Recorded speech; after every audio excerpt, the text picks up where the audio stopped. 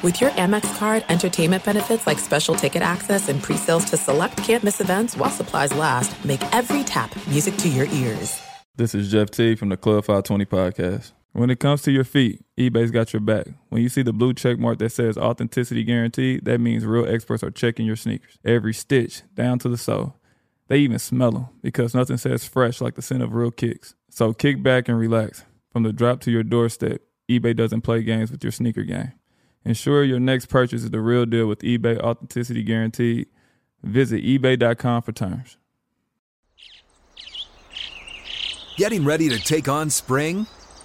Make your first move with the reliable performance and power of Steel battery tools.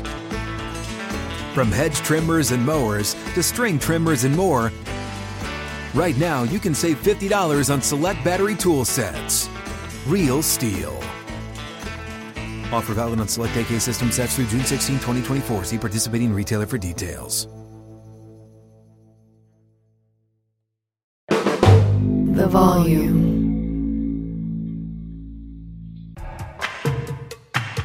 No! Oh my God! How could he do that? Are you on? Don't answer. What? Charles Darwin. The nerves is where it's at. Welcome everybody back into Nerd Sesh. As always, I'm Carson Brever, and alongside me is Logan Camden. And today we are into the top 10 of our top 25 NBA players of all time series. We will be doing numbers 10 through 6 in this episode. If you've missed our previous 3 parts to this series covering 25 through 11, I recommend you go check those out. But before we get into this one, Logan, we've done this every show so far, but just quickly, why don't you remind us or brief us on the criteria that you're going to be using for this list? What I value most is team success. Did your team win games when you were available and on the floor? The next thing I value the most is, were you the best player on a championship team or a team that got to the NBA Finals? Next, I really heavily value two-way impact. I don't want liabilities on one end of the floor or the other. I think both are extremely valuable. I then value peak next. Were you greater than another player at your absolute apex? I value that slightly more than longevity. And then longevity is my final category. But like I said, if your peak is that much higher than somebody, I can excuse you for not playing super long. So that's my criteria in that order. So I think clearly the most important thing is how much are you contributing to winning at the highest level, championship value. It is not about how dazzling you are as a one-on-one scorer. It is the combination of the things that you excel at and how that drives winning. I really value playoff production because I think that that is the most important stage that tests a player the most. Of course, like you, I really value people who got over the hump as the guy to win a title. Now that we're in the top 10, that applies to everybody.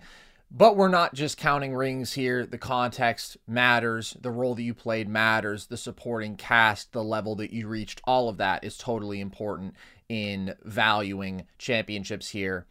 And accolades, as I've said before, I really don't value too much. I think they can give a rough picture of how a player was performing at a time, but they're far from perfect. Voters make mistakes. They make decisions we don't agree with. There are agendas and narratives, and it's just a far from perfect way to evaluate greatness, just stacking up resumes in terms of accolades and whatnot.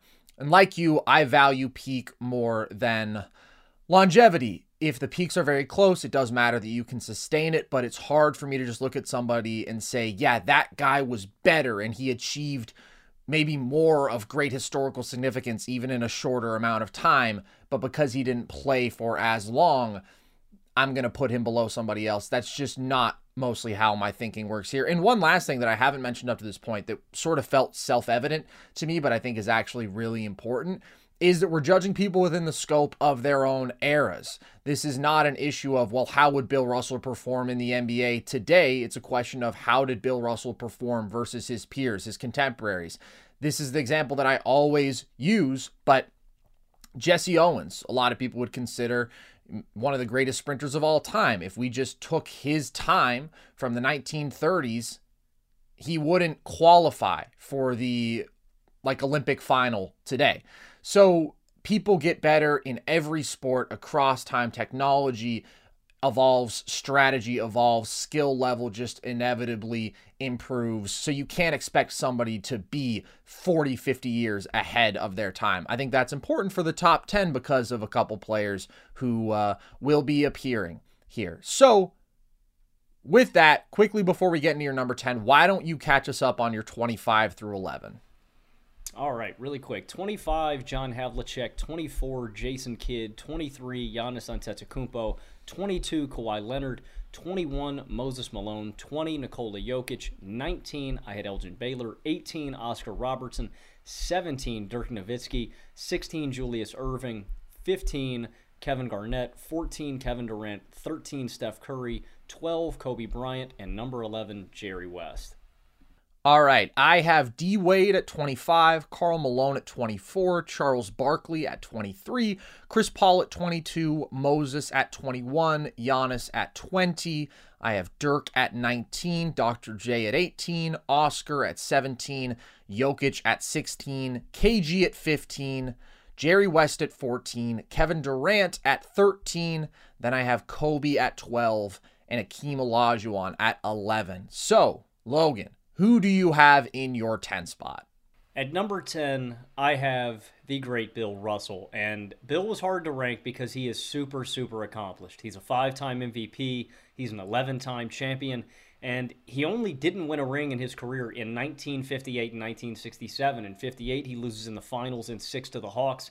In 67, he loses in the conference finals in 5 to Wilt's 76ers. Now, like you mentioned earlier at the episode, it's hard to rank guys of this era because there's only 8 teams in this era. And I know a lot of people, Carson, immediately when you talk about Bill Russell, when you talk about Wilt, oh, they were playing against plumbers and electricians. Well, don't disrespect them. Maybe they had side jobs. They had to put food on the table, okay, guys?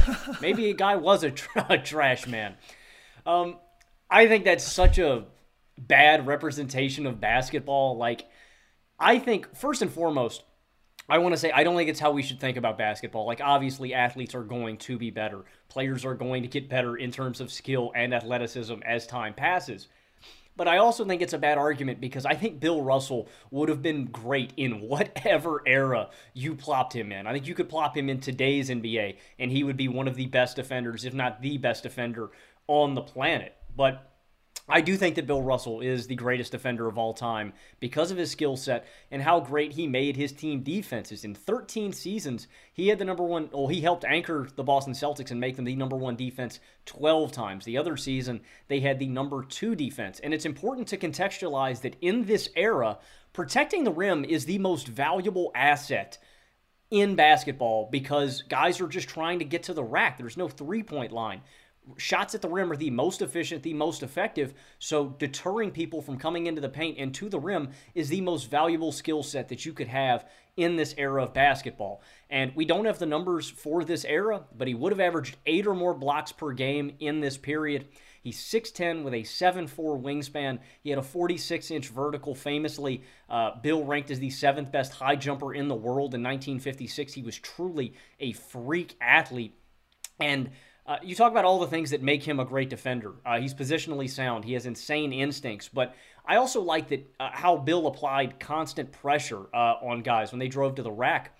But his length allowed guys to drive by him, and he would still be able to block them on the other side of the rim. He was just so hard to create space against on the inside. And one of the most underrated things I think about Bill as a defender is how agile and how such a graceful mover he is for a guy his size. He's great recovering on defense when beat off the dribble, but I just think there's a different kind of athletic fluidity than other big men, than even like a Hakeem Olajuwon. Like, in comparison, Hakeem almost moves like I don't want to sound disrespectful here, but like a statue. You know, he moves like a big man. He's lumbering a little bit. He's a little slower, right? He's agile than other run-of-the-mill big men, but in comparison to Bill, like, Bill is fluid. He moves so gracefully. Bill had great hands. He's great at jumping passing lanes, poking balls loose on the block, on entry passes. And I looked at some other legendary big men of this era because we don't have on-off numbers. We don't have all of this great analytical data that we can look at, but we can look at head-to-head matchups against of great big men of this era. He held Bob Pettit to about a percentage point lower than his average field goal percentage in the playoffs. He's 60-31 lifetime versus Bob. He held Dolph Schayes to 35.2% in the playoffs. That's about 3% below his average. He was 64-36 lifetime against Dolph Schayes. He held Willis Reed to 40.3% in his lifetime. That's over 7% lower than Reed's average. He's 39-13 versus Willis lifetime. He held Jerry Lucas to almost 11% lower than his average, 38.5% in the playoffs. And he's 39-23 against Lucas lifetime. And he was the only guy that could truly limit Wilt. Wilt dominated everybody else of this era, but Bill was the real deterrent that could slow him down.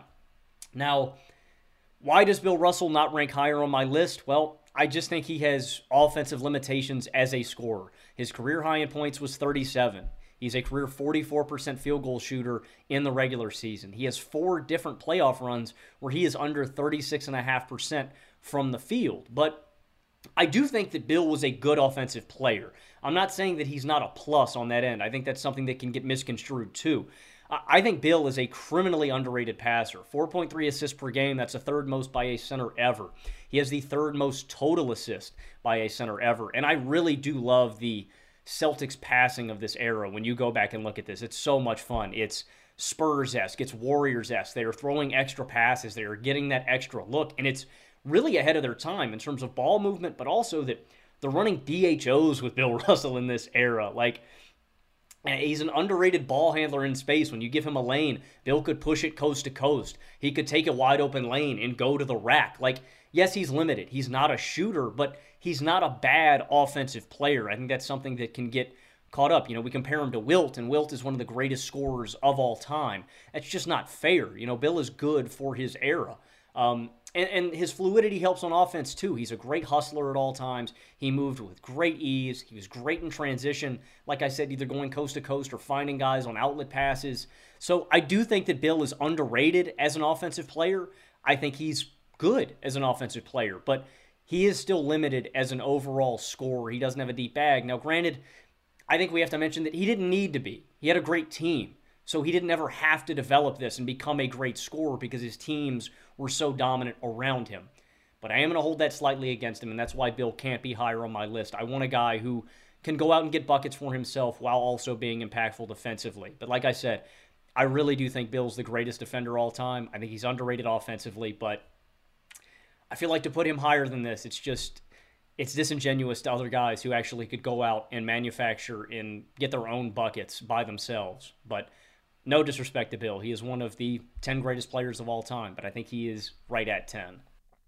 So I did a top 10 players of all time list a year ago, and I think that I got the entire Russell thing completely wrong, especially in comparison to Wilt Chamberlain, which we can get into later. But here's the thing with Bill. I don't think you can apply modern standards to him where you think, okay, you need to be this offensive number one in order to drive winning at the highest level, because he was such an exceptional outlier in the history of the game defensively, playing in an era where that was more possible because he's the greatest rim protector that we've ever seen in an era where protecting the rim was so overwhelmingly important that, like, nobody has ever transformed one side of the ball like Bill Russell did. It's not even close. None of the great offensive engines compare to how completely he transformed that Celtics defense for 13 years. He came in, improved the Celtics defensive rating by 8 points immediately as a rookie. So they go from 6th of 8 teams defensively to comfortably number one. When he retired in 1969, they fell off defensively by 10 points in terms of defensive rating. So that's from going comfortably best defense in the league to 8th of 14 teams. The Celtics in his tenure were the number one defense by an average of 4.2 points per 100 possessions. To put that into context, I looked through every year since 1997. That's just the data that NBA.com has readily available. The biggest gap between first and second place in any one year was 2.6 points per 100 possessions, okay? For over a decade, the Celtics are outpacing the competition by 1.5 times that, even more on average. And that is singularly the reason they were a great team. The Celtics were last in the league in offensive rating 3 times with Bill Russell, Logan. Each one of those years, they finished first in net rating, and they won the title every one of those times. They were that much better than everybody else defensively. And why were they that great defensively? Respect to KC Jones, respect to John Havlicek. What happened when Russell retired? The defense sucked. What happened before Russell got there? The defense sucked. So today, we generally view truly great offense as being more valuable than truly great defense. But in the case of Russell, at that time, I just think it's the opposite. Because we've never seen somebody impact one side of the ball like that. And honestly, I think that if anything, we can overrate the Celtics supporting cast because they have these raw offensive numbers, but it's not being done efficiently. It's not in a way that is driving good team offenses. They didn't have a good team offense Bill Russell's entire career, and they were still the most dominant dynasty that we have ever seen. So it doesn't come down to like the exact 11 rings dynamic of it, because yeah, I do think that rings in today's NBA are more valuable just given that there was less competition. But we have never seen a team be that much head and shoulders above the rest of the league for over a decade. And it's because of one player, man. Like Kuzi came and went. Tommy Heinsohn came and went. Sam Jones was, leading in terms of scoring for a time, and then it was Havlicek before his peak. All those guys came and went. Bill was the constant driving the most dominant team for a sustained period that we've ever seen. And given that he was still a good offensive player because he's one of the best passing bigs that we've ever seen and was so valuable to starting the fast break offense, which was so important at that time, transition scoring with the crazy pace of that era, the best rebounder along only Wilt. Those are the only 2 in that top tier that we've ever seen. I have Bill Russell a lot higher than this. It is my biggest change, and spoiler alert, I will not be talking about him on this episode anymore. As in, he's in my top 5. That surprises me a little bit. And so you don't think... Man, I mean, I understand your case here. I just can't have a guy who's that offensively limited in my eyes any higher than this. I held it against... But why? Steph. They never had a good team offense. They didn't need to have a good team offense. He was that much better than everybody else in the history of the sport defensively. Yeah, I get what you're saying. I just can't... I value two-way value so heavily that, I don't know, when I'm looking at it... Where do you have Magic Johnson, Logan? Very... Was Magic Johnson a good defensive player? I think Magic Johnson was a good defensive player. I think he wasn't, all-time great. I think he was a good defensive player, yeah. And so I have Magic very high. I would disagree. List. Why? Because of defensive playmaking? Yeah. I mean, and at his size... I don't think there's any argument Magic was a better defensive player than Bill Russell was an offensive player. Okay. I mean, Magic is arguably one of the greatest offensive players ever, though. I mean, I think that's the distinction. If I'm going to hold it against Steph Curry for not being as great defensively, I'm going to hold it against Bill that he's not a bucket getter. I need all my guys in my top 10 to go out and at least manufacture some sort of offense. But that's an inconsistent standard. You're not expecting everybody to be great on both sides of the ball. Magic is not great on both sides of the ball. There is no argument there, right? His foot speed was not very good defensively laterally. He wasn't highly engaged on that end consistently, right? Even at his size, yeah, he could defend the post, but he wasn't offering like real secondary rim protection. Like Magic's just not a good defender.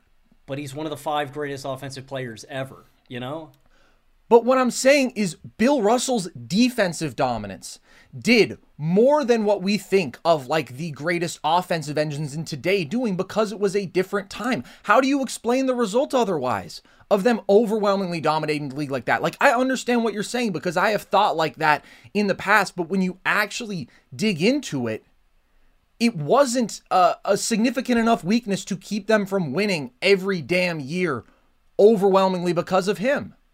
Yeah, I understand that. I mean, our criterias are different. I get that. I don't know. He drove winning. I'll give him that. I mean, he drove winning more than any other player in NBA history, and that's the edge. But I just can't do it, man. Like I even thought about putting Steph because of his offensive brilliance. I thought about putting Steph over Bill, man. I thought about putting Steph over my number 9. I thought about putting Steph over my number 8, but I just can't do it, man. I can't have Bill any higher because of his offensive limitations. Like it in a 1-to-1. So let me ask you that it's tough. It's tough because if you go like, do you want Wilt or Bill? Then you go into the question of asking, what era are we playing in? Because that context matters. Bill dominated his era of basketball. Well, no. They played in the same era, and one of them was the most dominant winning force that we've ever seen. I know, but I'm saying that, yeah, I mean, all I'm saying is that, do you really want a guy that's that offensively limited in, yes. Like, I don't know, I would probably take Wilt over Bill. Dude, I mean, I feel like, and again, I have been guilty of this in the past, but we're getting into theoreticals that apply far more in different eras than they do in the 60s. The question of, do you want him? He was the greatest singular force on one side of the ball that we have ever seen. His offensive limitations are the reason he can't be number one on this list to me, that he can't be top 3 on this list.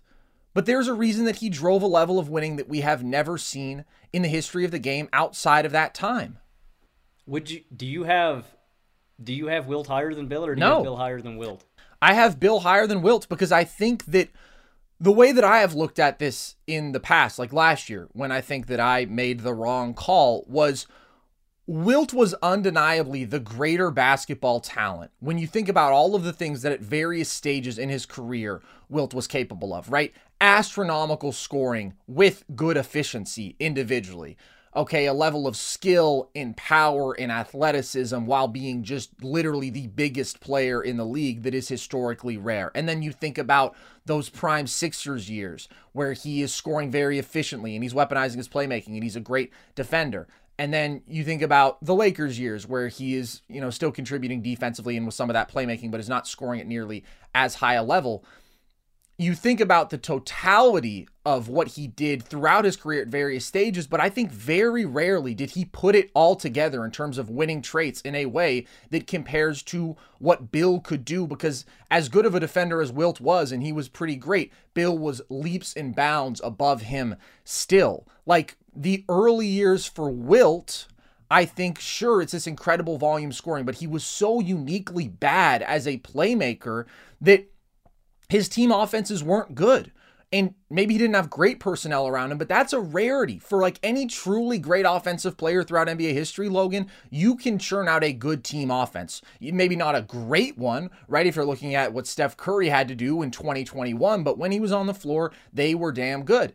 And that doesn't apply to Wilt because he didn't have an understanding of how to weaponize the threat of his scoring for playmaking to amplify his teammates. And then, like 1967 Wilt is better than Bill Russell. I don't think there's any question because he was able to be that great defensive anchor while being an incredible offensive engine with that blend of scoring and playmaking. But then you get into the Lakers years and he loses a little something in terms of scoring pop after his knee injury. And I mean, is like the 1A and 1B on that 72 title team, as we talked about. So the theory of Wilt Chamberlain is certainly better. But the results, the reality of the winning impact year to year is that Russell came into the league and dominated like that because he was such a defensive genius and he was able to understand how to drive winning basketball in a way that it just took Wilt much longer to get. So yeah, the variety of skill sets there is more impressive with Wilt. The fact that, he could be this overwhelmingly productive offensive number one. But in terms of driving team results, I do believe that over the course of a 13-year career, Russell was far more consistently impactful at those highest all-time levels. Do you think Wilt ever had a better team than Bill when they were, going at it? Yeah, sure. I think the 65 through 67 Sixers are more talented. I think that 1969, there's no question that the Lakers were more talented than the Celtics. That's fair. I mean, I don't know. Bill slowed Wilt down, but Wilt still got his, and Wilt could head-to-head. It just doesn't, I don't know, man. It doesn't impress me. I can't. Wilt got buckets like nobody of his era, man. Like, I can't. He's still offensively brilliant. Like, there's such a massive gap to me between the scoring ability of Wilt and Bill that, like, I cannot bring myself to put Bill above Wilt. But Logan, when you're looking at Wilt's peak raw scoring numbers, I think you and I both fundamentally agree that the best basketball strategy in terms of driving winning offense, if you're a great offensive player, is not to shoot 50 times a game, right? It is to blend that scoring and playmaking, okay? If you're a LeBron James, right? When you draw the second defender, what do? You create a better shot for your teammate. If you're a Steve Nash coming out of pick and roll and the big is playing, he's hedging, right? Okay, now you've got a passing lane to the roller. You make that pass, but he does the jump pass where he's weaponizing the threat of his scoring. Like, that's what all the greatest offensive players ever have done. And that's how they generate great team offenses. It's not just, I can be really talented, but I'm not enhancing those around me. And there's such a clear historical precedent that that does not lead to winning at the highest level. And it didn't for Wilt and those teams. So I understand that it's a more impressive skill set. And again, in theory, I get it. But who put it all together, man? It was Russell. Yeah, I mean, I understand your argument. I just don't think, and maybe it is the skill set that does it for me. I mean, that's my argument here, is just that I don't think Bill could ever do what Wilt did, and I value Wilt's scoring. I know that it didn't. I get what you're saying, because Wilt did put it together. In 1967, he did, and he finally figured it out, and that, I guess, is enough for me. He didn't do it consistently enough. He didn't get over the hump enough like Bill did, but I don't think Bill could do what Wilt did. No, not in 1967. He couldn't. But for 13 years, he was far more consistently proficient in driving basketball winning at the highest level. So, I think Wilt's absolute peak is higher. I do not think that it outweighs the consistency with which Russell was at a higher level. And I do believe that the team results absolutely back that up. Okay. My number 10 is Steph Curry, who I know you had at number 13. The reason that I have him here is that, in my opinion, he is a top 5 scorer and a top 5 offensive engine ever. Over his career, 24.6 points per game on plus 7.6% true shooting versus league average. That is the highest mark of anybody up in this top 10. And since 2015, he's been over 27 points per game while maintaining that ludicrous efficiency. To me, he is the deadliest pick and roll scorer ever when you consider greatest pull-up shooter ever. Unbelievable touch in the floater range. One of the craftiest and most skilled finishers around the rim that we've ever seen, even if he doesn't get there at the highest volume. A lethal isolation bucket getter, given the combination of those same traits and some of the best ball handling that we've ever seen. And of course, the greatest off-ball player there has ever been, with his level of activity, his quickness, his just variety of ways to get open off ball while being the greatest shooting weapon there has ever been. And it's been talked about so many times at this point, but the gravity, the massive impact that has enhancing shot quality for his teammates, right? If somebody is constantly so attached to Steph off ball that they can't offer help in any situations, or if 2 guys follow him coming around a screen, or if it's just trapping him in pick and roll when he does have the ball, right? The constant threat of his shooting and his ability to play make off of that, it's just one of the greatest offense enhancers that we have ever seen. I also think it's worth noting how much of a strength his playmaking is in a way that the raw assist numbers probably don't account for, because he did switch from being more of that primary ball handler, pick and roll heavy star in the Mark Jackson years to Steve Kerr playing more off ball, weaponizing that constant off-ball threat. But we see it, right, when he needs to, like game 2 against the Lakers. Okay, they just want to put the ball in his hands. His ability to dissect that high drop as a playmaker, to get into the teeth of defense and then facilitate. He has been one of the best passers in the league for a decade. And the impact of this on the Warriors offense is among the greatest of all time. He has improved their offensive rating by 10 or more points per 100 possessions 8 times, and by 15 or more points per 100 possessions 4 times. Like, all of those are 99th percentile marks. 15 plus is a 100th percentile mark. It's absolutely ludicrous. And again, comparing him to Kobe, who we both left out of our top 10. If you want our explanation on that, you can watch our last episode. But this is an elite volume scorer in Steph, who can do so in a variety of ways, but who is so much more efficient, historically so, who is the better playmaker, who is more impactful off the ball, who has delivered repeatedly on the playoff stage at even higher volume than in the regular season. And so that just makes for a greater all-around offensive player. And his playoff resume is sensational. 27 points per game there is tied for 7th all-time with a minimum of 50 games on plus 5.5% true shooting. His scoring translates as well as anybody ever because he can continually generate those very high quality looks from deep. And he's just one of the great shot makers that we have ever seen. And I also think this stretch over the last 3 years that we have seen from him has been historically impressive for a person of this age. I think if you're looking at 33 to 35, the only dudes who have ever been at this level are LeBron and Michael Jordan. Like KD might be close, right? Kareem might be close, but I think Steph is actually in the top 3 there. 2001 is one of the great floor-raising jobs that we've seen, putting up 32 points per game on 65.5% true shooting. The Warriors go 37-26 with him. They go 1-8 without him. It is one of the worst offensive rosters in basketball. He gets them to play as a 77th percentile offense when he's on the court. And then 2022, without another offensive star out there, given Klay's regression, he takes that team to the title, leads them to be an even better playoff offense than defense, although they were a very good two-way team, has a historic scoring postseason, over 27 points per game on 61% true shooting. And then this year, with a team that just could never really put it all together, I'm not saying like this is all-time stuff, right? Because there's been players of this echelon who throughout their prime didn't have good supporting casts and had like great 2-round playoff runs that people don't remember and celebrate years down the line. Akeem being a great example, as I talked about a bit last episode. But just demonstrating that he is still at this level where he can be a top 2 offensive player alive behind only Nikola Jokic to me right now, putting up 30 plus so efficiently with that level of playmaking.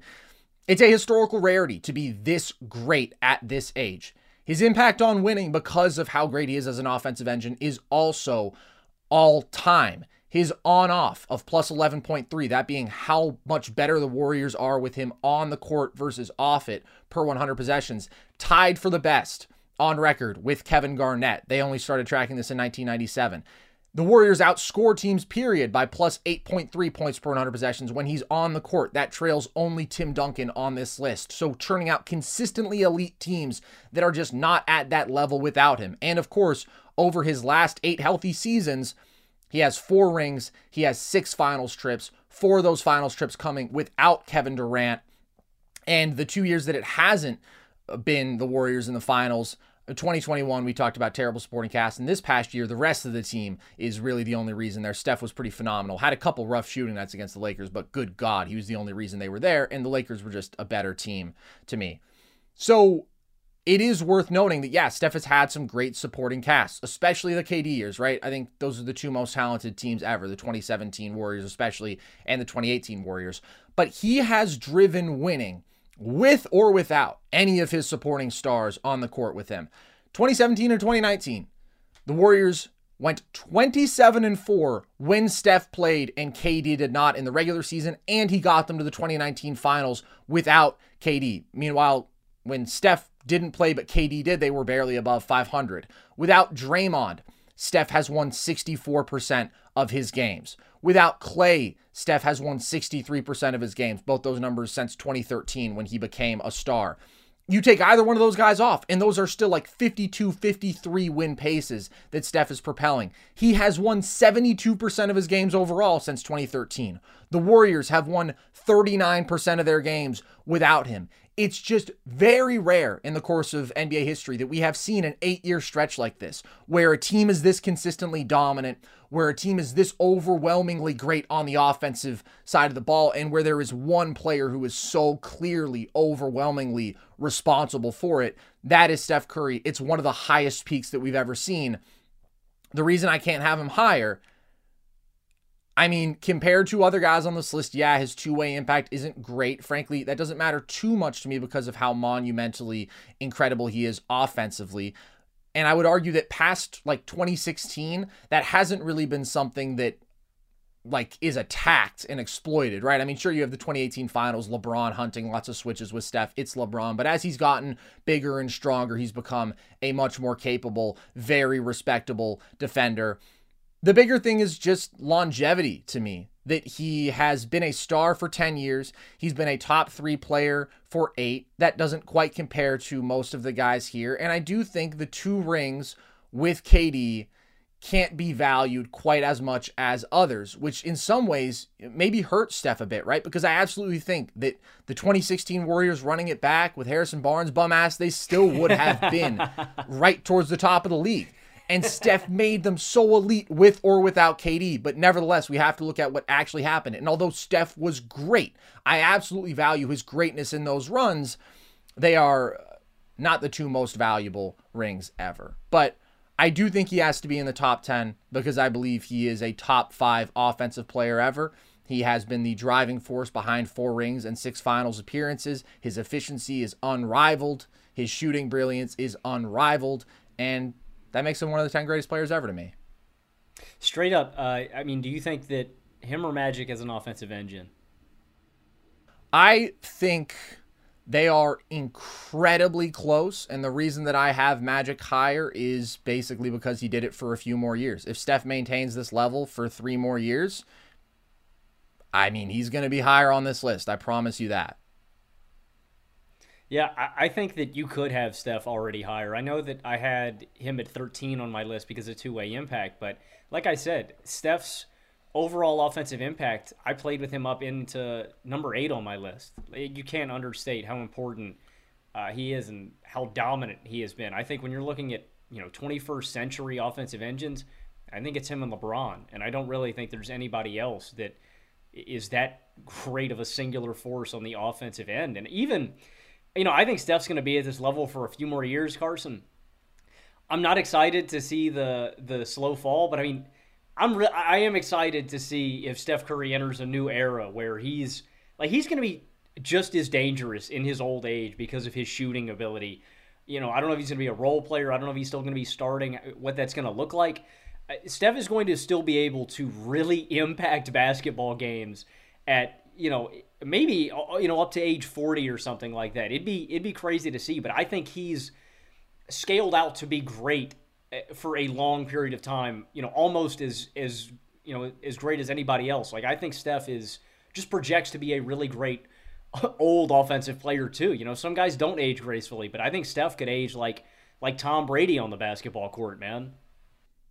I mean, he's a top 3 player on the planet, to me, undeniably, playing at as high a level as he ever has at 35 years old. That is insane. That is a complete historical rarity. So absolutely, I think he can continue building to his case. And if he can put together another meaningful deep run, if the Warriors can get the right pieces around him, and given that they won't be doing it with overwhelming talent because we know how tough and how special that 2022 run was, Steph is honestly probably going to be in my top 5. But he's not there yet. And I do think another thing that's relevant in the Magic point is, of course, we're not just comparing rings here, but the fact that Steph has done it twice in terms of fully climbing the mountain without those overwhelmingly overpowered 27-18 teams does matter. Of course, Magic played with great talent, but, Magic is still consistently churning out number 1 offenses, bringing the Lakers to the finals and winning titles when Kareem is far past his apex. It is not at the level of talent of peak Steph, peak KD, peak Draymond, peak Clay all together. Okay, who do you have in your 9 spot, Logan? At number 9 is a guy that we briefly discussed on last episode, and I debated whether I go with him or Bill Russell at this spot. I ultimately decided to drop Bill to 10. At number 9, I have Hakeem Olajuwon, and at his peak, which I considered 85 to 97, he's consistently 24, 12, and 3 on 52% from the field. I think he's the second greatest defensive player ever, only behind Bill. I think he's the greatest defensive playmaker ever. I gave out some of these numbers on last show. I'll throw them out again. 4.8 stocks per game. That's steals and blocks per game. That's the most of all time. 0.4 more than second place David Robinson. He's got the most seasons with 3 or more blocks per game in NBA history with 6. He was a 3-time league leader there. And across 13 seasons, he turned out consistently great defenses. 10 of them were top 10. 8 of them were top 5. And he anchored 1 number 1 defense. And I really do. I still think he is a underrated offensive player. We talked about it a little bit last episode. Great jump shooter from the low block. The greatest footwork of all time. Great hook shots. Unblockable turnaround. Every move in his bag, pump fake spins, half spins, up and unders. He just had such, probably the deepest bag on the low block ever. And he led one of the most talentless NBA champions ever. We talked about them. Vernon Maxwell, Otis Thorpe, Robert Horry, Kenny Smith. 2 very tough paths to the finals, those teams that he faces in the following year with Clyde Drexler, 60-win Jazz, a couple other 60-win teams. And the only reason that I have him above Bill Russell, Carson, is because of Bill's offensive limitations, like I talked about. I just want a guy that is more offensively inclined, that can go out there and serve his own buckets. Hakeem was a great offensive post hub. Now, I think you made a really good delineation on last episode. The thing that separates the good from the great is that multifaceted impact, not just scoring on the low block, but playmaking. Hakeem was a great outlet passer and a good passer, but he wasn't like a Jokic. He wasn't like a Wilt at his apex. He wasn't like a Bill Russell, but he could go out and he could get his own buckets. And I think that, to me, those 2 runs are super impressive, because of how talentless those NBA teams are. Bill has Sam Jones. He has Casey Jones. He has Bob Cousy. He has Tom Heinsohn.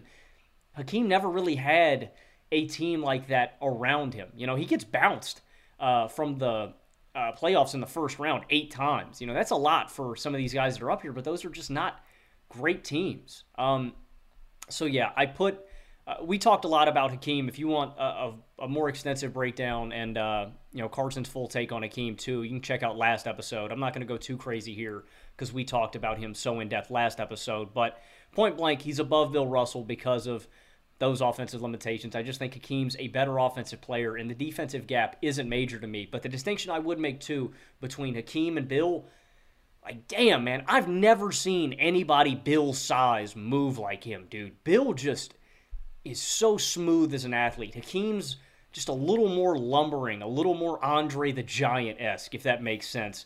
Bill's a lot more agile, and I don't know, that's one of the most underrated things about Bill's defensive case. But I think there's a major offensive gap, and that's ultimately why I went with Hakeem. I do still think that Hakeem has quite good quickness and agility for a big. It's just, Bill is sort of one of one, especially considering the era in terms of his fluidity and all-around athleticism, quickness, and leaping ability, all that put together with the highest IQ that we've ever seen on that end of the floor. It creates a defensive monster like we've never seen before. Hakeem is great. I did have him at number 11. I think his floor raising is underrated. What he did dragging those teams before Clyde consistently up to around 50 wins when they just did not have very good personnel on either side of the ball. I do think that he is a great scorer, and I do think he's the second greatest defender ever. And I think the 94-95 title runs are among the 10 most impressive that we have ever seen, the level that he reached in those playoffs. Again, though, I actually do think that Steph is more capable of singularly propelling dominant team offenses than Hakeem was defensively. I think that his greatness there actually outweighs what Hakeem would do. And I would say, again, not to hammer home the Bill Russell point, but there is a big gap, right, between being able to turn a defense, no matter the personnel, into the best in the league by 4 to 5 points on average.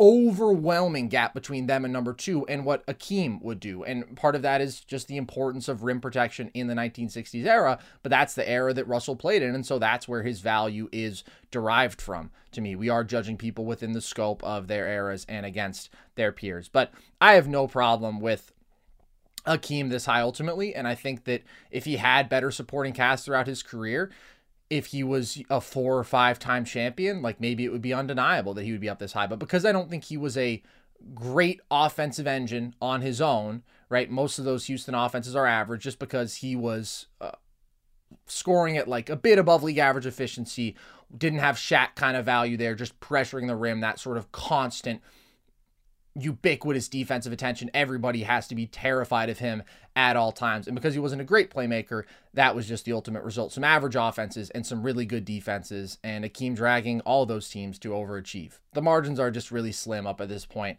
I prefer Steph's almost unrivaled historical offensive greatness and the totality of the great teams that he has propelled. This is it. We've got an Amex Platinum Pro on our hands, ladies and gentlemen. We haven't seen anyone relax like this before in the Centurion Lounge. Is he connecting to complimentary Wi-Fi? Oh, my! Look at that! He is! And you will not believe where he's going next. The Amex dedicated card member entrance for the win! Unbelievable! Unbelievable. When you get travel perks with Amex Platinum, you're part of the action. That's the powerful backing of American Express. Terms apply. Learn more at americanexpress.com/withAmex. This is John Middlecoff from 3 and Out with John Middlecoff. eBay Motors is here for the ride. You know what I remember about my first car? Is at the moment I got it, I wanted to improve it. Because like most 16-year-old kids, you don't exactly get a luxury automobile. So you look at it, you go, well, I need to add some speakers.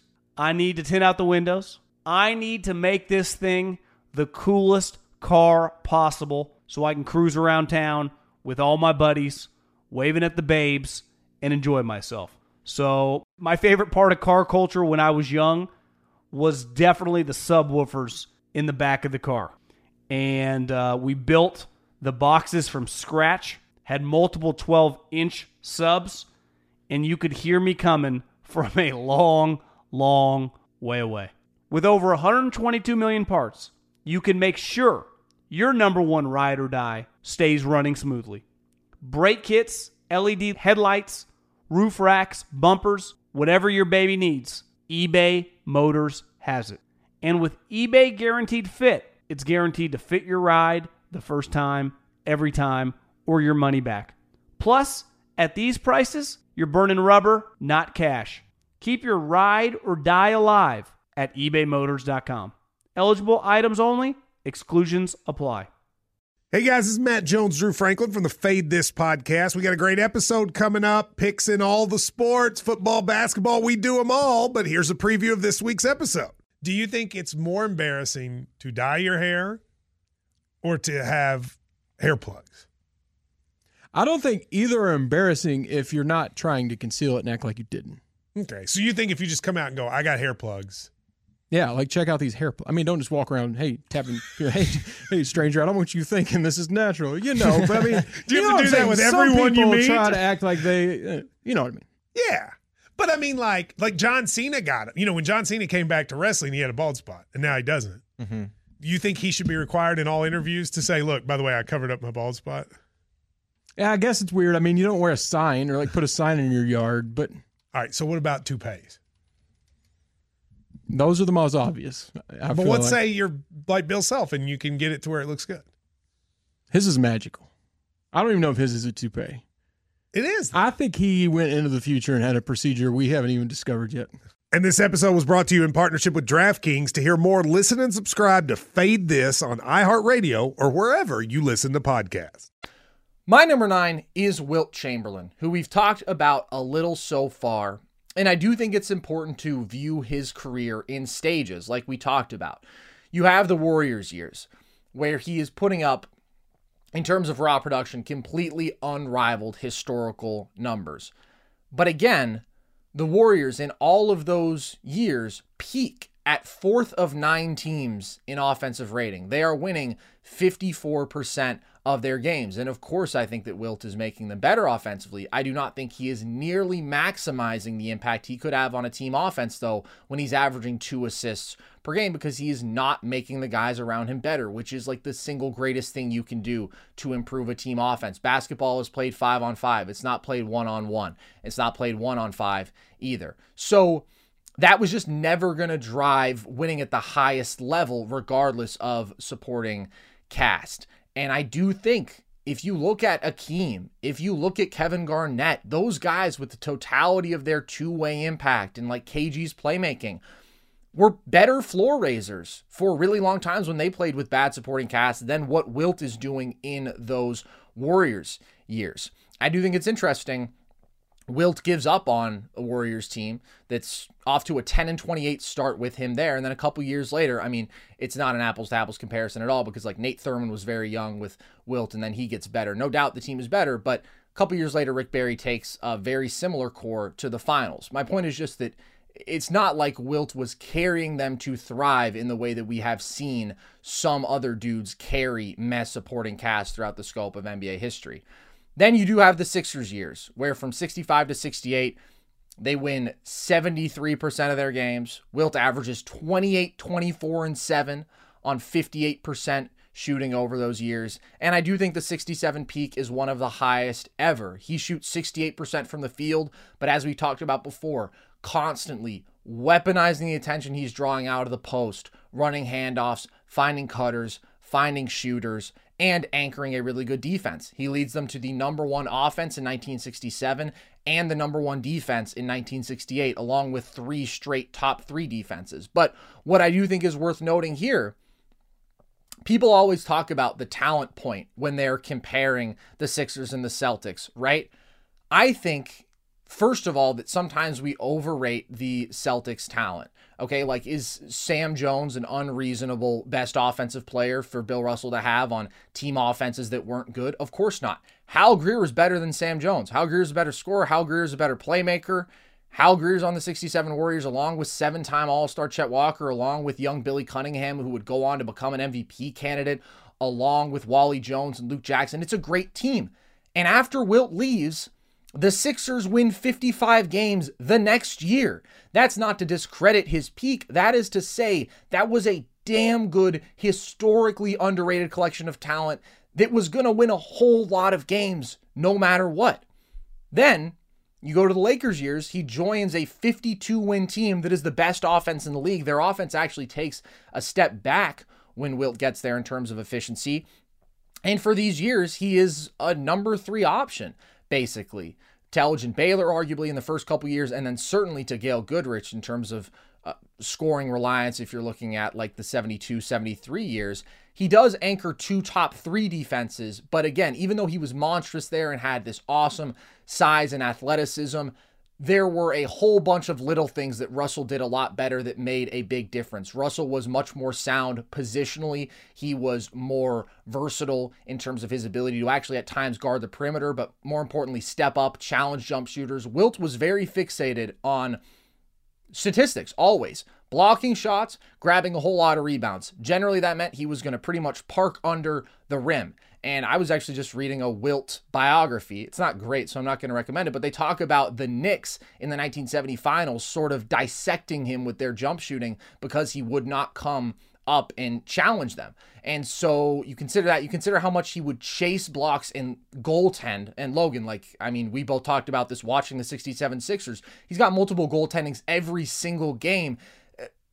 People always talk about Bill Russell, making sure that he blocked his shots inbounds, trying to direct them towards teammates. He actually did that. I promise it's a real thing, and it's unbelievable to watch. Wilt wanted the flashy block, right? He wanted to block it out of bounds. So there's a bunch of things that make it so, yes, Wilt is a great defensive player, but Bill Russell is leaps and leaps and bounds ahead of him, and that's why he could turn out number 1 defenses like nobody we've ever seen. It's not even close. So if you look at the Lakers years, I mean, Wilt's scoring volume is way down, right? He's putting up like 15 points per game. He's basically doing what Russell did. More efficient as a scorer, inferior as a defender, similar playmaking value, and he's got really, really obscenely talented teams, and he gets 1 ring out of his entire stretch there of 1969 through 1973. So this is what I'm saying. It's like, when you think about all of the skills that Wilt had at various stages, sure, it's incredible. But when did he put it all together? It's really just those Sixers years.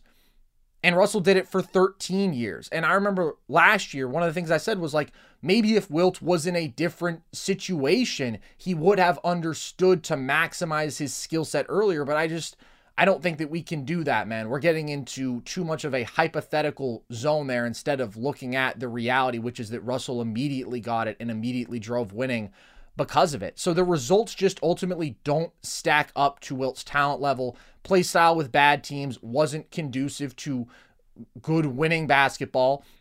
And then when he's playing more winning basketball in later years, it's with loaded teams. It results in 2 rings. I also think when you are looking at Wilt's scoring numbers, regular season, they are historic. Playoffs, they're a lot less historic. It's 22.5 points per game on plus 3.9% true shooting above league average.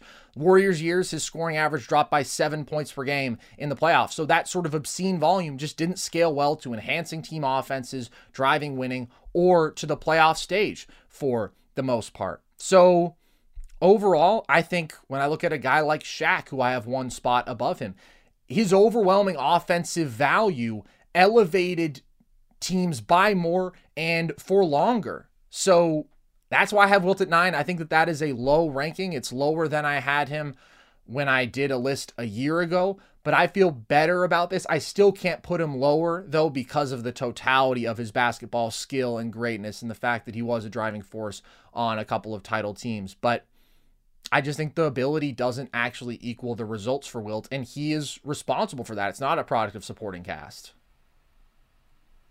I have Wilt Chamberlain at number 8, and I have him over Bill Russell because of the offensive difference, like I discussed, and because Wilt slept with every broad on the planet. We never talk about Bill pulling any girls. So, I mean, just like, why am I going to put a guy high you can't pull? I don't know. I think Wilt's obscene scoring numbers, I just don't think Bill Russell could have ever smelled that, and I really value it. I get what you're saying, too, about the winning impact, right? That's the most important thing, and so I understand the fundamental basis of that, but 50 points in a single season. He's got the most career 50 pieces, 60 pieces, 70 pieces, his 100-point game, and when he did put it together, it was something special. He's got 4.4 assists per game. That's the second most assists per game by a center in NBA history behind Jokic. In that regular season, you threw out the numbers, 24, 24, and 8. 68% from the field in that playoff run, 22, 29, and 9, 58%. And I do think he's a defensive monster. I think you make a good point too, dude, because Bill is hustling. In all of his clips, dude, Bill is hustling, like saving loose balls too. I don't think Wilt had that kind of engagement on the defensive end ever, in that, I think you're right, that fundamental understanding of how to weaponize like his defensive impact. Reportedly, Wilt, would have been around 9 blocks per game, like 8.8. He is a freak athlete, 7'1", 275 pounds with a 7'8" wingspan, over a 40-inch vertical. And, you know, we always talk about Bill clamping Wilt right in their head-to-head matchups. And I think of this era, Bill is the best answer that you have for him. But Wilt is still getting his in head-to-head matchups. No, they don't win. In the regular season, Wilt is 37-57 head-to-head against Bill. In the playoffs, Wilt is 20-29 against Bill head-to-head. But he's 29, 28-4 on nearly 50% in the regular season.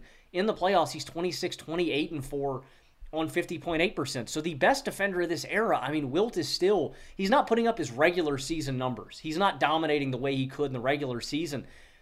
But he's still really damn good on the best defender of this era, and he is a great defender. So because of the offensive gap and the difference in skill set and talent, I think you're right. I don't think Wilt ever really put it together until 67, but I look at his scoring skill set and I just value that so much more than Bill, where I think he's just limited more on that end. So I have Wilt over Bill. I have Wilt over Hakeem. I think there's an offensive gap between him and Hakeem. Again, granted, different eras, different skill sets, different ways they got their buckets. Wilt's one of the greatest scorers of all time, and so I'm really going to heavily value that. He comes in at number 8, but I think there are a pair of centers that are better than him all time. I don't want to sound like a broken record here. I do just think it comes down to, again, Russell's defensive value surpassing anything that we've ever seen, and you know, it can almost be tough to conceive of because of how next level it is within the scope of that era. The value that just surpasses the gaudy raw scoring numbers that didn't enhance team offenses above all else. Like, that's the most important thing, right? Wilt comes into the league and he's immediately putting up these crazy numbers, but it's on the 7th offensive rating out of 8 teams. It's on the 6th of 8 teams. And I also think, of course, we have to account for the astronomical pace of the era for some of Wilt's raw numbers, too. Like, everybody was less efficient. There's also 125 possessions a game. So it's much closer to the equivalent of scoring like 28 to 30 points per game by today's pace standards, which isn't a perfect comparison because teams are also just more efficient now. But I do think it has to be noted, right? I mean, you have Elgin Baylor scoring 39 points per game. You have Oscar Robertson's 30-plus point triple-double. Offensive numbers were just inflated as well when Wilt was putting up his absolute peak production. My number 8 is Shaquille O'Neal, Logan. I think his value starts with the fact that he is a historically great scorer and offensive engine. From 1993 to 2003, averaged 27.6 points per game on plus 5.6% true shooting versus average. He is the most overwhelmingly physically dominant paint force that we have ever seen. All respect to Wilt, but Wilt was much more inclined to do it with the finger roll over you or the turnaround. He also wasn't like 300 plus pounds of just pure power. He was very strong. He wasn't built like Shaq. Out of the post, you had to double Shaq or he would destroy you. He would overpower you and get to the rim, or he would get to that hook, which was extremely efficient. Of course, out of pick and roll, he was a massive target as well, but it's really overwhelmingly this post scoring dominance.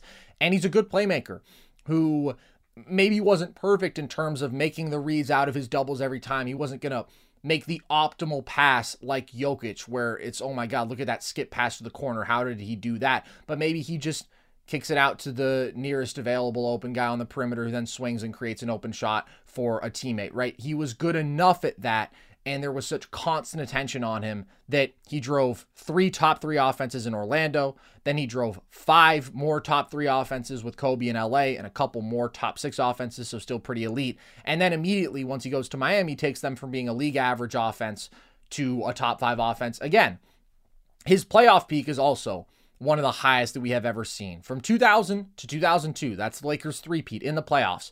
Shaq averaged 30, 14.5, and 3 assists per game on plus 4.8% true shooting versus average. Even better in the finals, where to me he is a top 3 performer ever, only with MJ and LeBron. He goes 36, 15, 3.5 assists, 3 blocks per game on nearly 60% from the field in the 2000 to 2002 finals. And that's an unrivaled 3-year finals stretch, specifically in NBA history.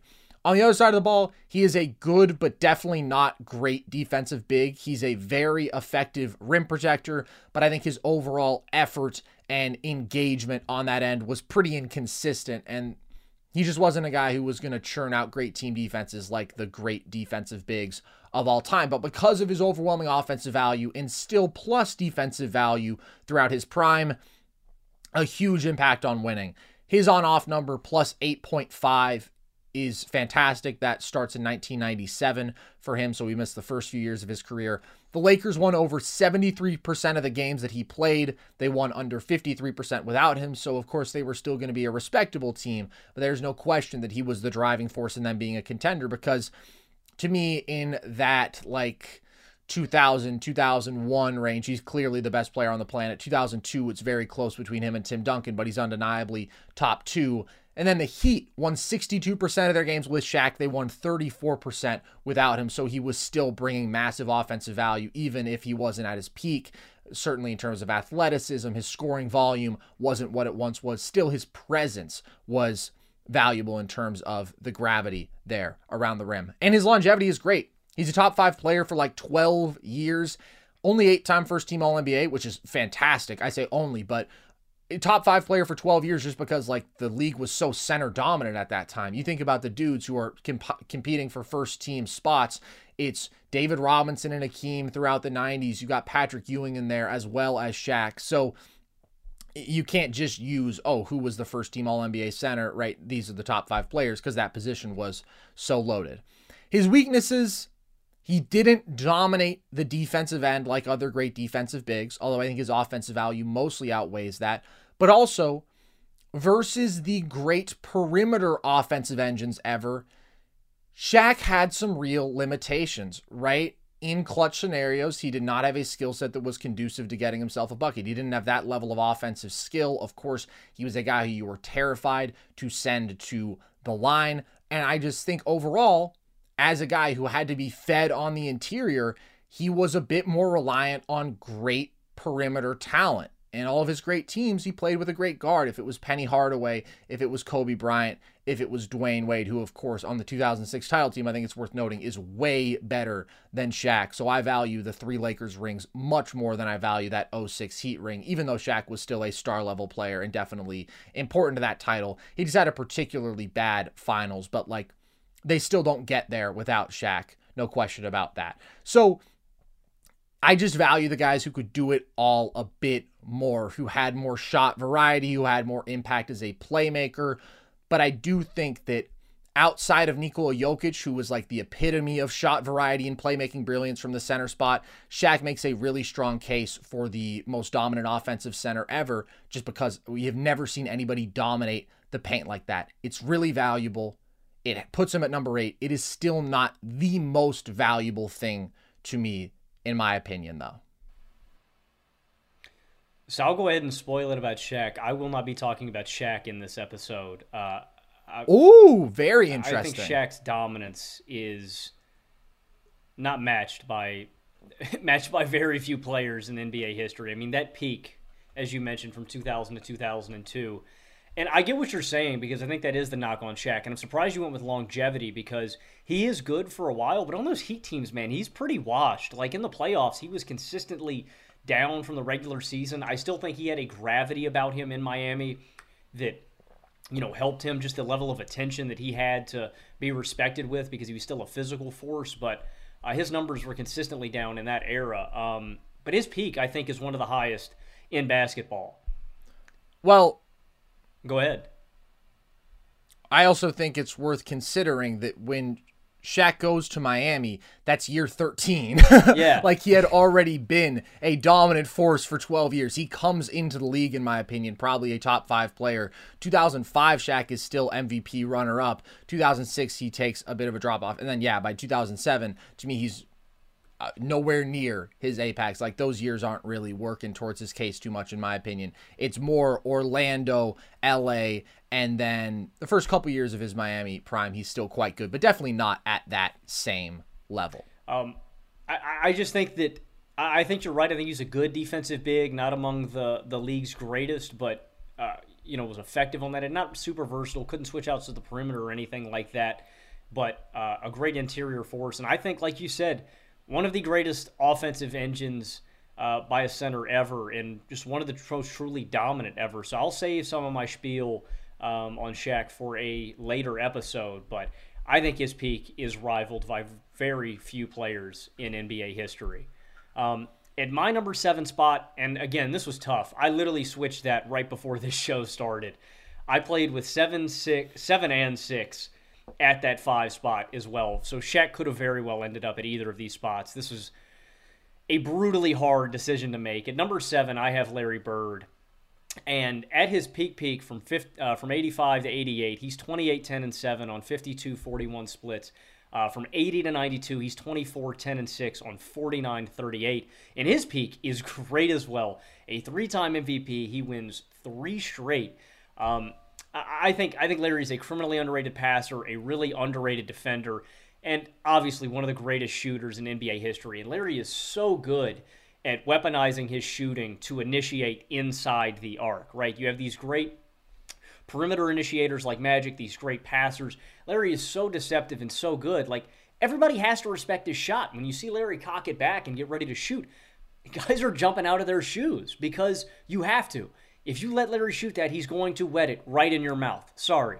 That opened up passing lanes. That opens up lanes to the rim. It just opens up the entirety of the Boston Celtics offense. And he plays with great players. Kevin McHale, Robert Parrish, Dennis Johnson, Danny Ainge. But he's so clearly the best player on all of those teams. And so I think Bird is a better scorer and better defender than Magic. His efficiency took a slight dip in the playoffs, nothing like alarming. But I just prefer Magic as a pure offensive engine. I also think it's important to note Magic bests him head-to-head in the finals 2-1. Granted, you have to mention that the Rockets upset the Lakers one year when the contest could have materialized. Celtics still win the championship, but Magic has the head-to-head edge. I think Magic is a better pure offensive engine, and in comparison to Shaq, I just prefer Shaq's two-way value because I think you're getting similar offensive value because of how dominant Shaq was. Again, Larry is more versatile as a passer, as a floor spacer, as an all-around 3-level scorer. But I prefer Shaq's two-way value because while Larry's a great defender, I just think being dominant as a center and as a defender is just slightly more valuable than a great perimeter defender. Again, This was like pulling teeth, Carson. I wanted to get Larry. I wanted to get Magic. I wanted to get Shaq. I wanted all of them to be in my top 5 players of all time. We sadly cannot live in that reality. So I bumped Larry to 7 for those reasons. I have Larry at number 6, and the Magic debate is really tough too because both guys are just automatically propelling elite teams throughout the 80s decade, right? Magic wins 5 rings and 9 finals appearances. Larry gets 3 in 5. He is playing in the tougher conference, but Magic ends up ultimately leading the better teams and also is able to sustain that level for longer, even if it's just by a few years. Both dudes come into the league as dominant forces.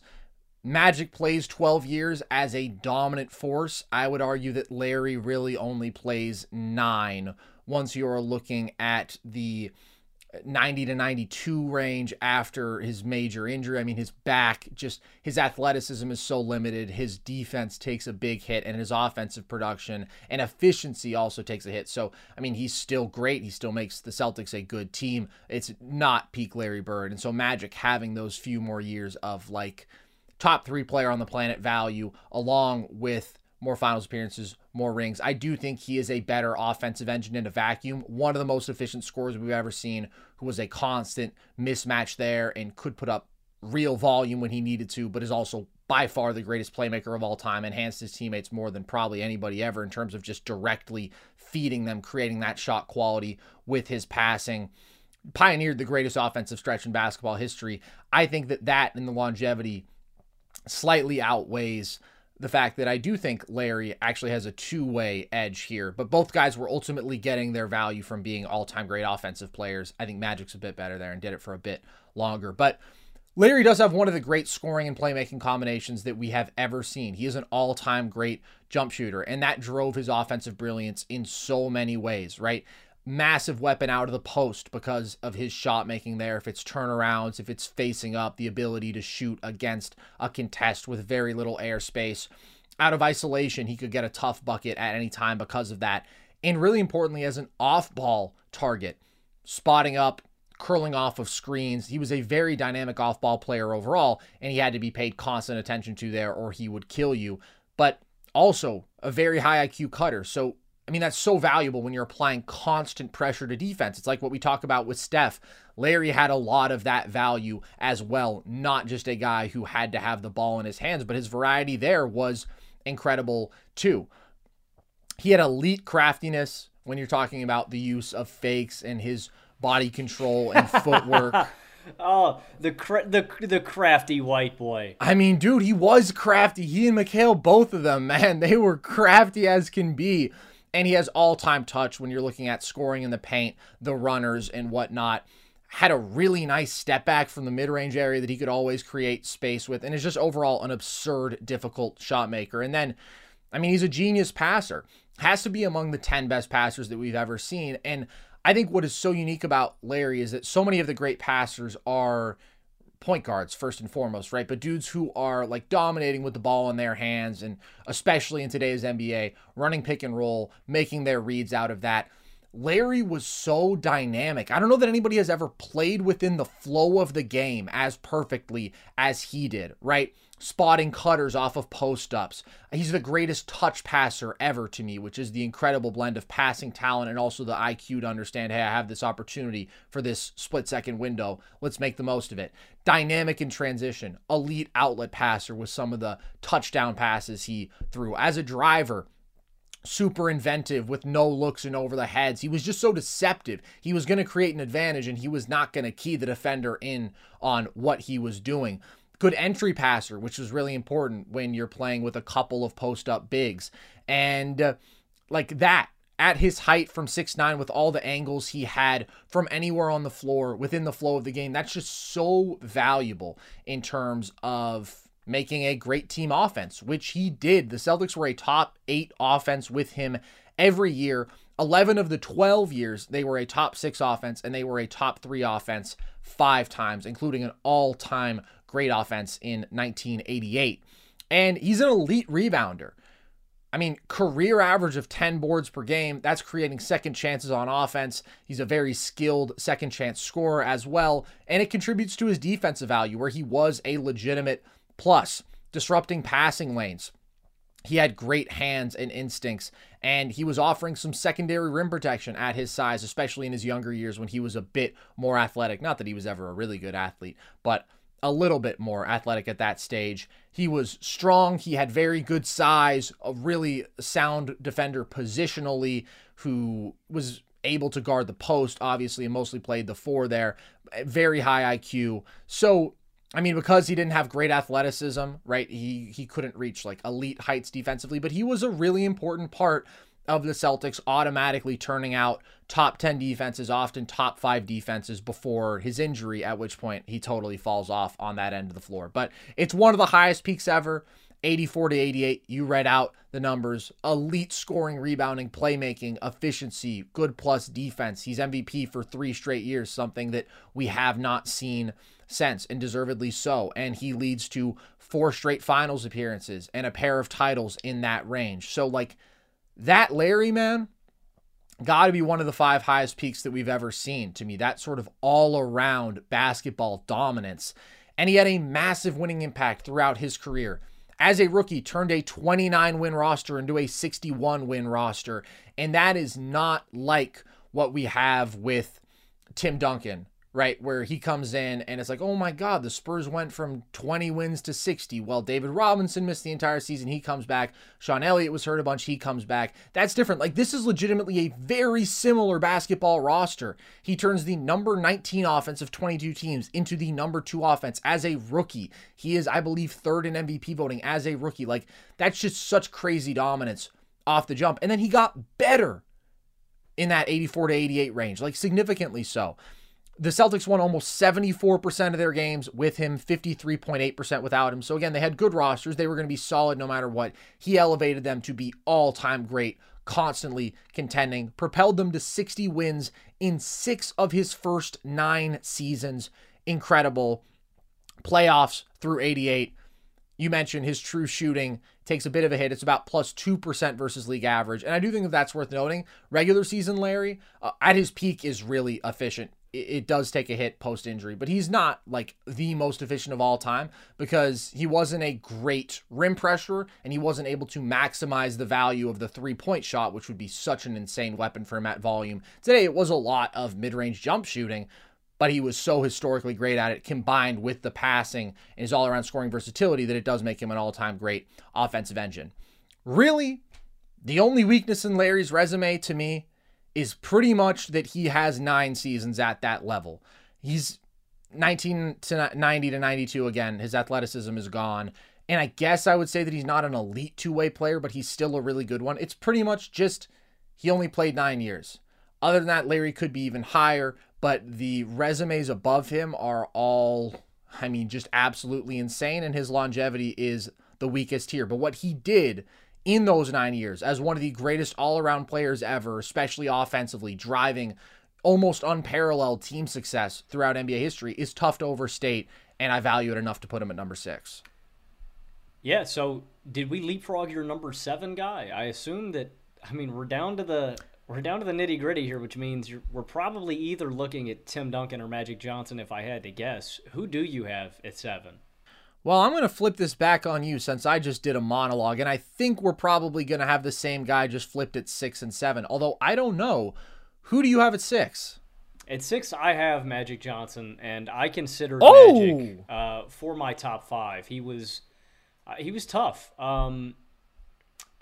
He has a slightly longer peak, 80-91, like you alluded to.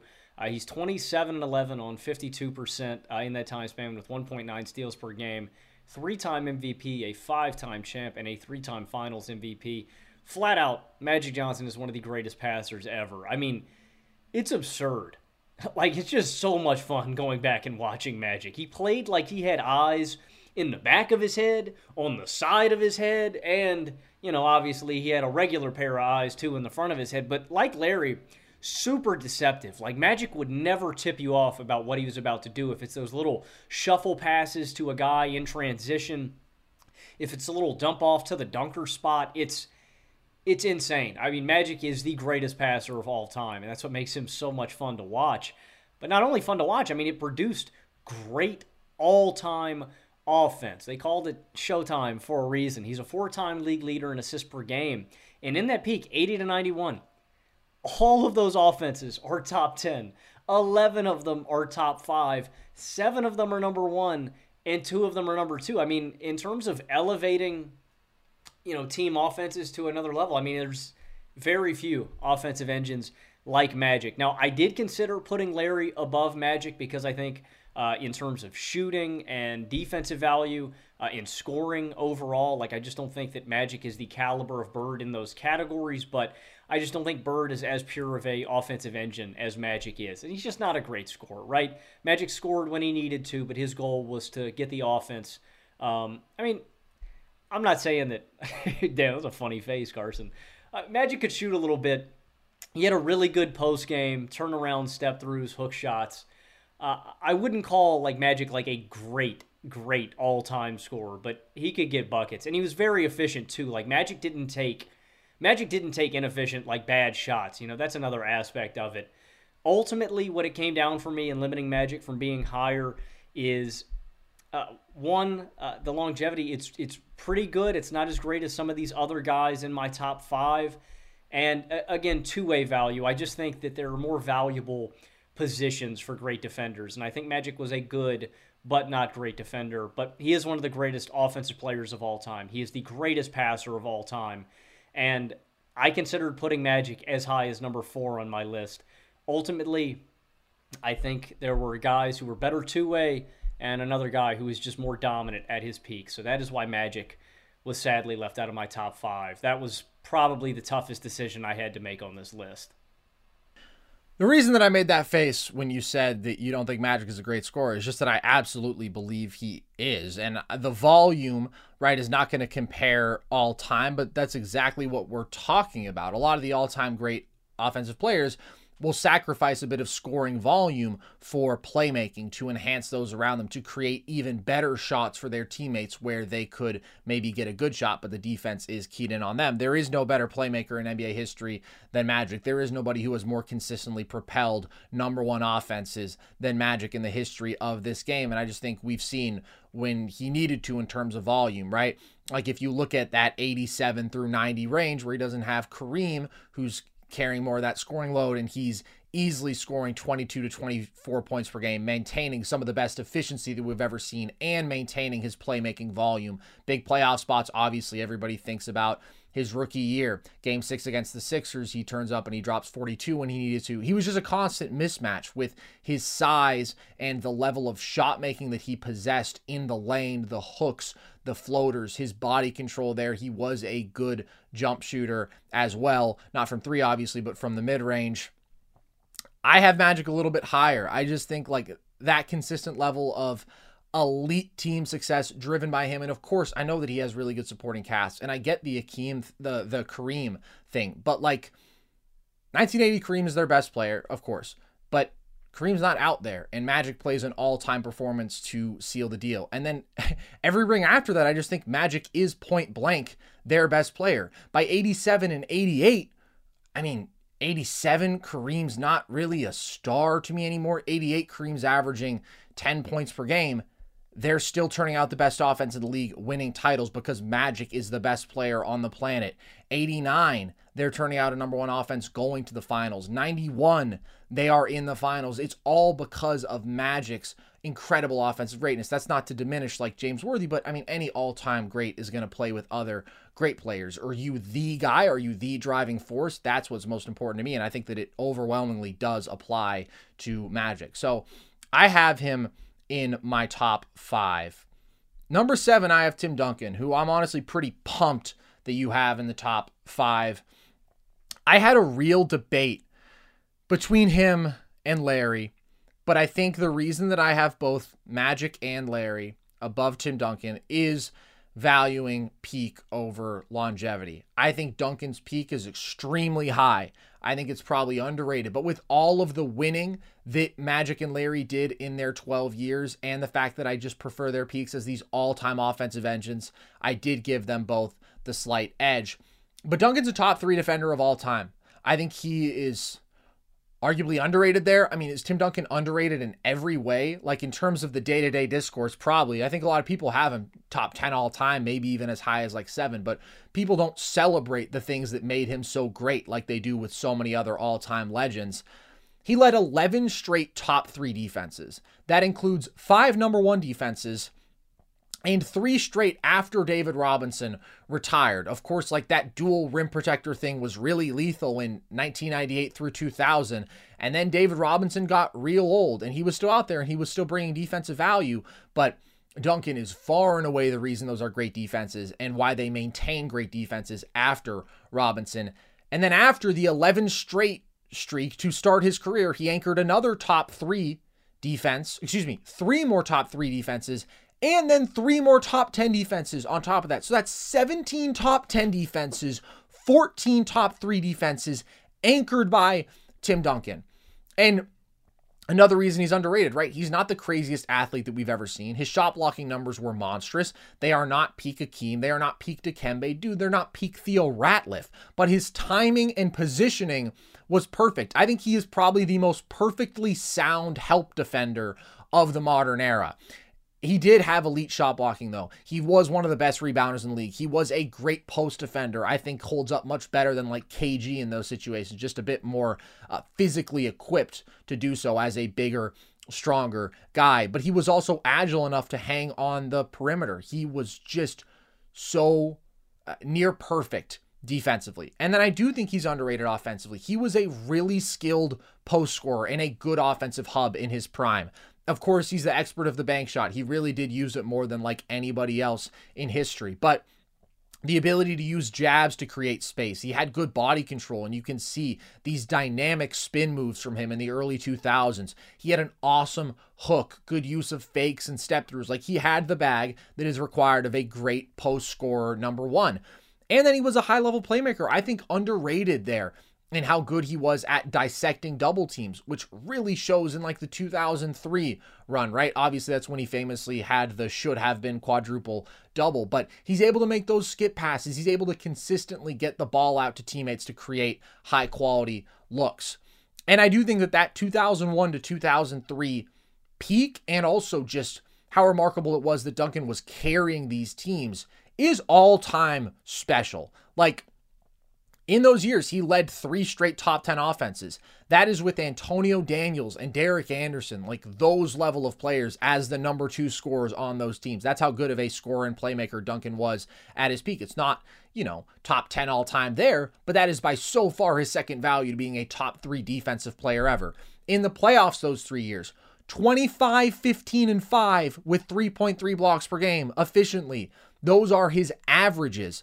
And through 2007 in the playoffs, he was 24, 12.5, 3.5 on plus 4% true shooting versus league average. So I just think because of how long he played after that, sometimes people forget and undersell his absolute peak. And also just because it wasn't the most exciting play style. But good God, did it drive winning. And I think that from 2002 to 2005, he's the best player in the world. Again, 2002, he and Shaq are battling for that title. After that, I would take him above KG. I would take him above Kobe for those next few years.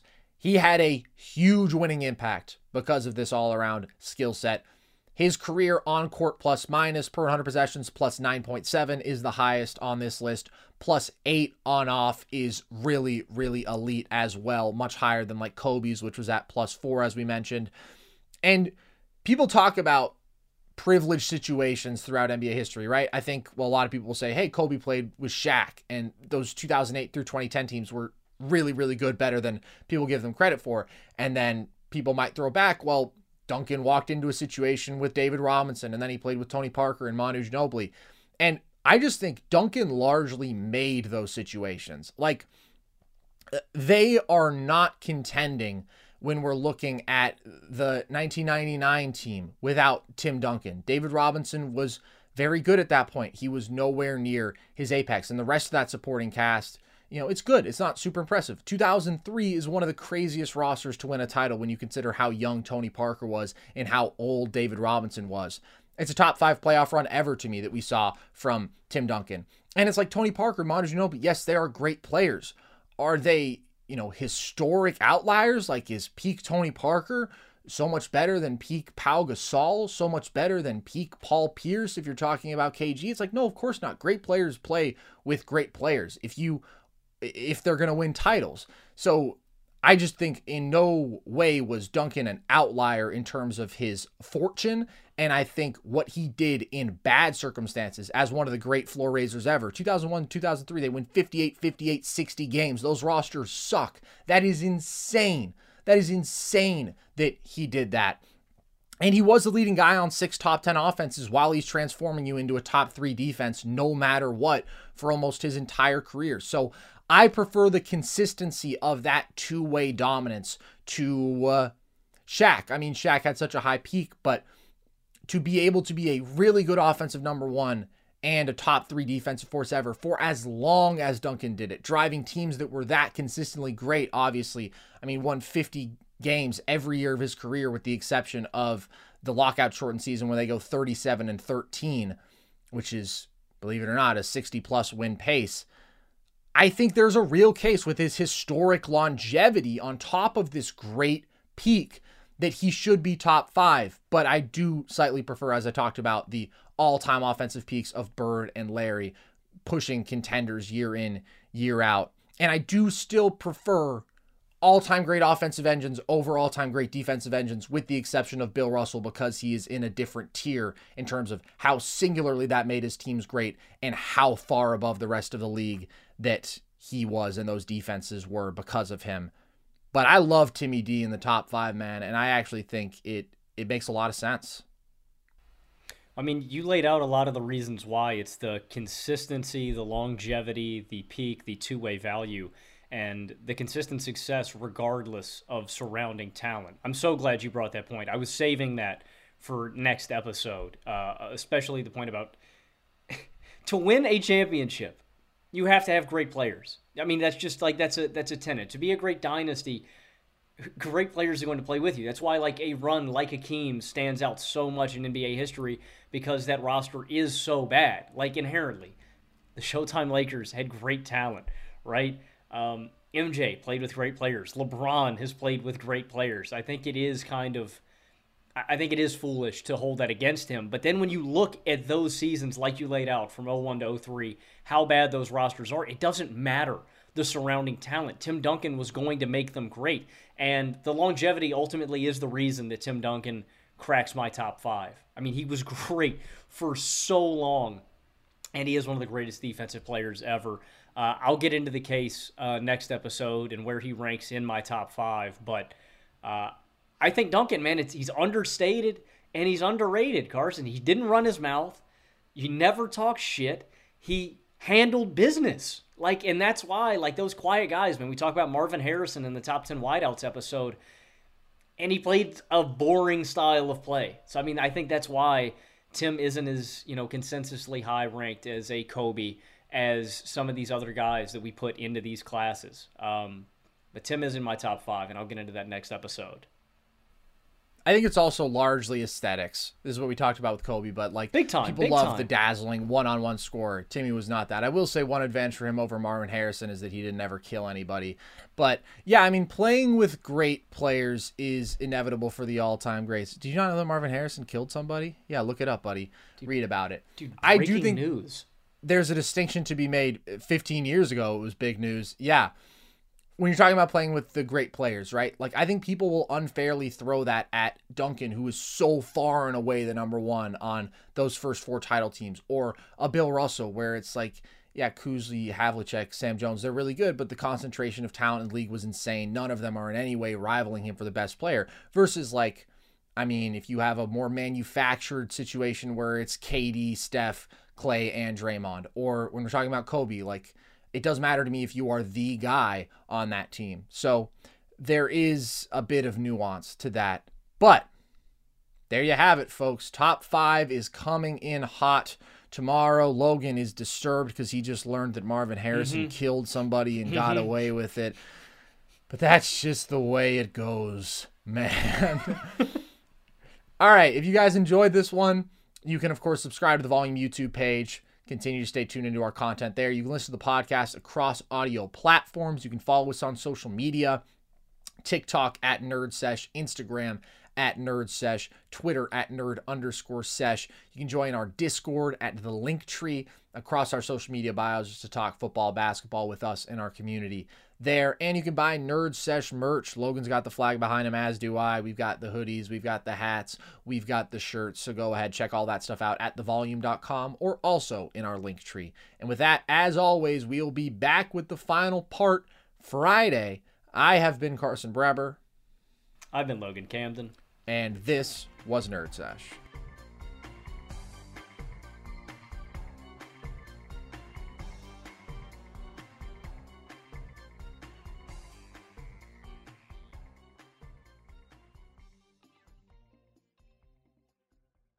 Being a chef means keeping your cool in the kitchen.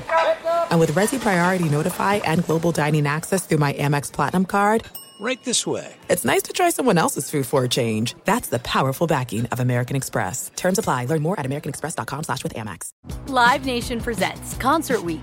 Now through May 14th, get $25 tickets to over 5,000 shows. That's up to 75% off a summer full of your favorite artists like 21 Savage, Alanis Morissette, Cage the Elephant, Celeste Barber, Dierks Bentley, Fade, Hootie and the Blowfish, Janet Jackson, Kids Bop Kids, Meghan Trainor, Peso Pluma, Sarah McLachlan.